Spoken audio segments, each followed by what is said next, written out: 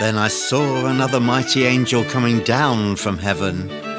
He was robed in a cloud with a rainbow above his head. His face was like the sun, and his legs were like fiery pillars.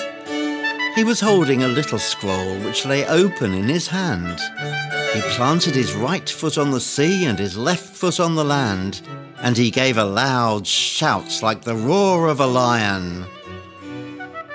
When he shouted, the voices of the seven thunders spoke.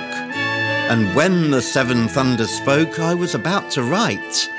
But I heard a voice from heaven say, "Seal up what the seven thunders have said, and do not write it down." Then the angel I had seen standing on the sea and on the land raised his right hand to heaven.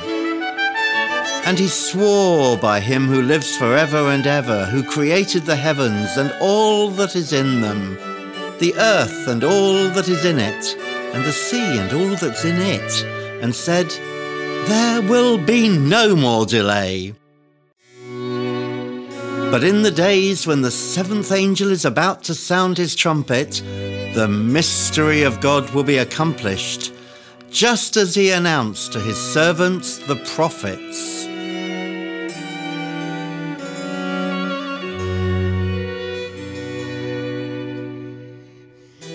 I went to the angel and asked him to give me the little scroll. He said to me, "Take it and eat it. It will turn your stomach sour, but in your mouth it will be as sweet as honey." I took the little scroll from the angel's hand and ate it. It tasted as sweet as honey in my mouth, but when I had eaten it, my stomach turned sour.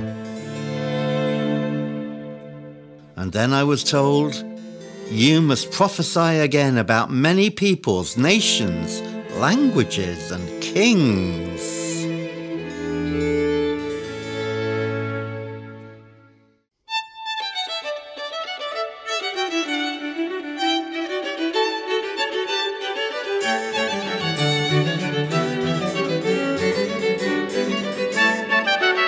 Then the seventh angel sounded his trumpet, and loud voices in heaven declared, "The kingdom of the world has become the kingdom of our Lord and of his Messiah, and he will reign forever and ever."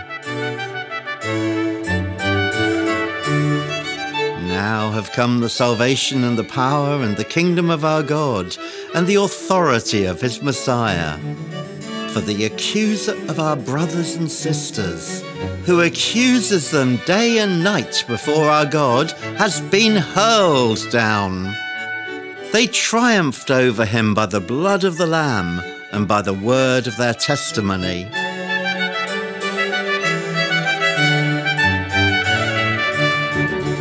They did not love their lives so much as to shrink from death. Therefore rejoice, you heavens, and you who dwell in them.